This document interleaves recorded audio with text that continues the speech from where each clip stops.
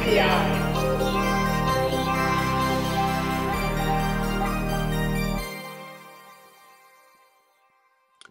NPI brought to you by DigiKey and Adafruit. This week it's Texas Instruments. Lady Ada, what is this week's NPI? Okay, this week's NPI, I actually was like excited about this because this is the DRV8411. It's a series of new motor driver chips from TI, and I love their driver chips for motors.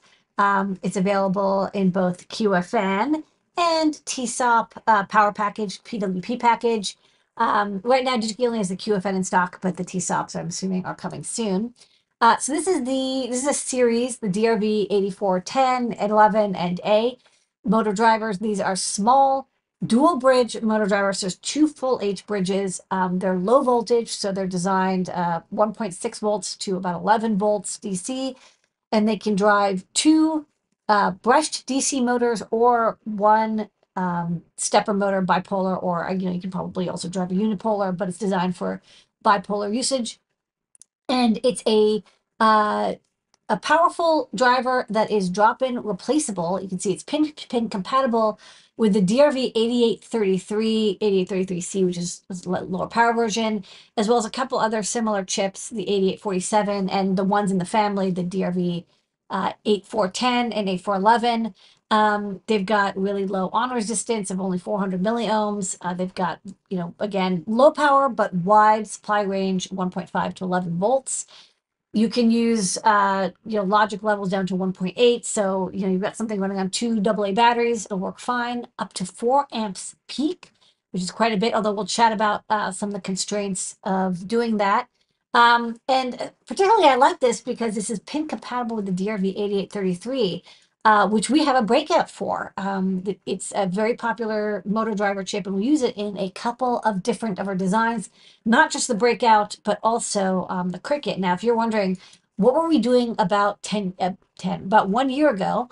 Well, May 26, 2022, we had a post for the chip shortage. We did a series on this video show called Chip Shortage, where we basically begged for chips because we couldn't get them. And one of the chips I really wanted was the DRV 8833.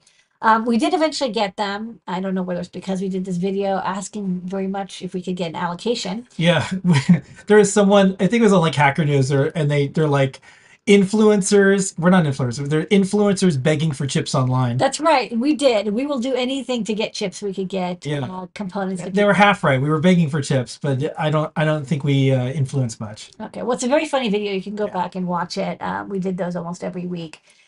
So the DRV 8833, which is here is shown our breakout board. You can see it's driving a bipolar stepper motor, 4 pins, and again, you can also drive two DC motors. I like it. It's just like a general purpose, kind of use it for anything motor driver, which I like. A lot of motor drivers are like only steppers or only bipolar or only unipolar or only one H bridge, but this is like you drop this in, it can do a lot, and it's inexpensive. It's only about $1.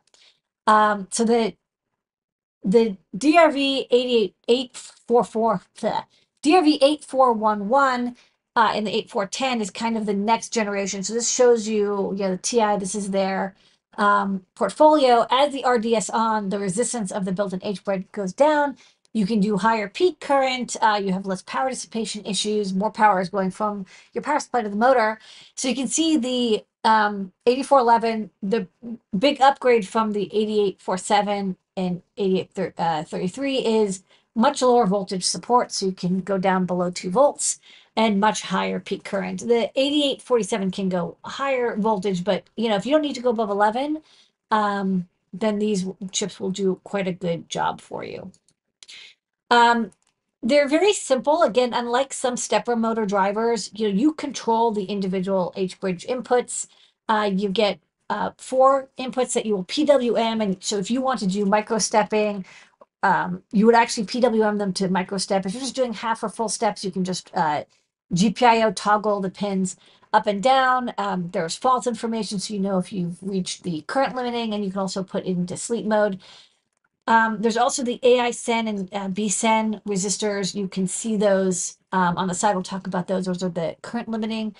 But basically, you've got brushed motors, two of them, pop them on, step motor, pop them on, good to go. And this is just a simplified version. It does the current regulation and protection for you.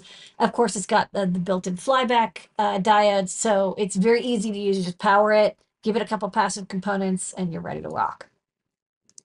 So there's three variations of this device. The 810, sorry, 8410, 8411, 8411A. The 8410 is kind of the most similar to the DRV8833 in current limitations, and it's also pin-to-pin compatible, which I really like. You can just drop this in place.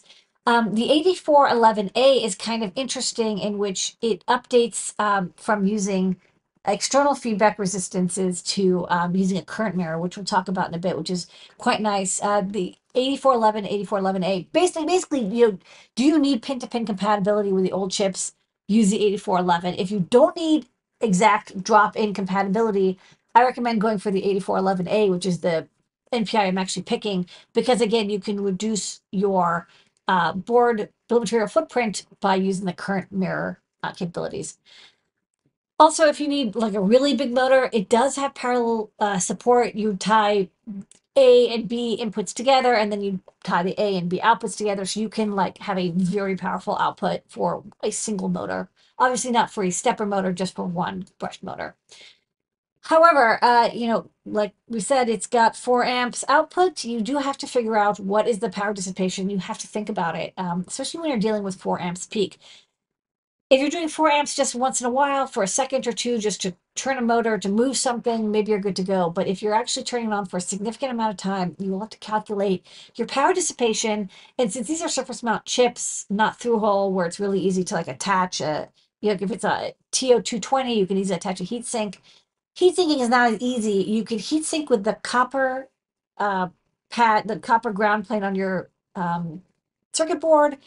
We'll chat about that in a second. You might have to use also a little miniature heatsink or forced air to get air around to remove the heat from the chip. Looking at the PWP TSOP versus the QFN, they have very similar resistances, but the QFN is going to be a little bit better just because it's got, it's going to be a little bit worse because it's smaller. The TSOP has a nice big uh, heat sinking pad on the bottom. You will have to, of course, connect that to your gigantic ground plane for dissipation and then calculate exactly how big of a plane you need. Don't forget to add plenty of vias underneath that thermal pad. It's not optional. Usually that's a mechanical pad. In this case, it's a heat sinking pad. They do have a lot of graphs in the data sheet to check out. Basically, it looks like you really want to have 2-ounce copper. You can get away with 2-layer, although 4-layer will improve, but 2-ounce copper on the outer layers will improve your heat sinking. Again, you're only using the motor here and there, maybe you can get away with it, but the moment you're turning it on for more than 10, 20 seconds, or more than 50% duty cycle, you'll have to think about this. There's also micro heat sinks. The TSOP, I think you can use some thermal paste, put this on. Will it work? There's no heat sinking. The ambient heat sinks at the top is not going to be nearly as good as the bottom. So what you might want to do is actually have the heat sink on the back of the PCB. You expose the ground plane, expose the copper, have it coated with Hassel or ENIG, but still it's open, and then you can attach the heat sink there. So you heat sink through the bottom, not through the top of the chip. So the A version, which I mentioned, the 8411A, does away with this annoyance. So normally you have these big power resistors in there using, they're the current limiting. So you put them on so you can limit the amount of current. If you don't need 4 amps, you don't want to accidentally pull 4 amps if the motor stalls or shorts.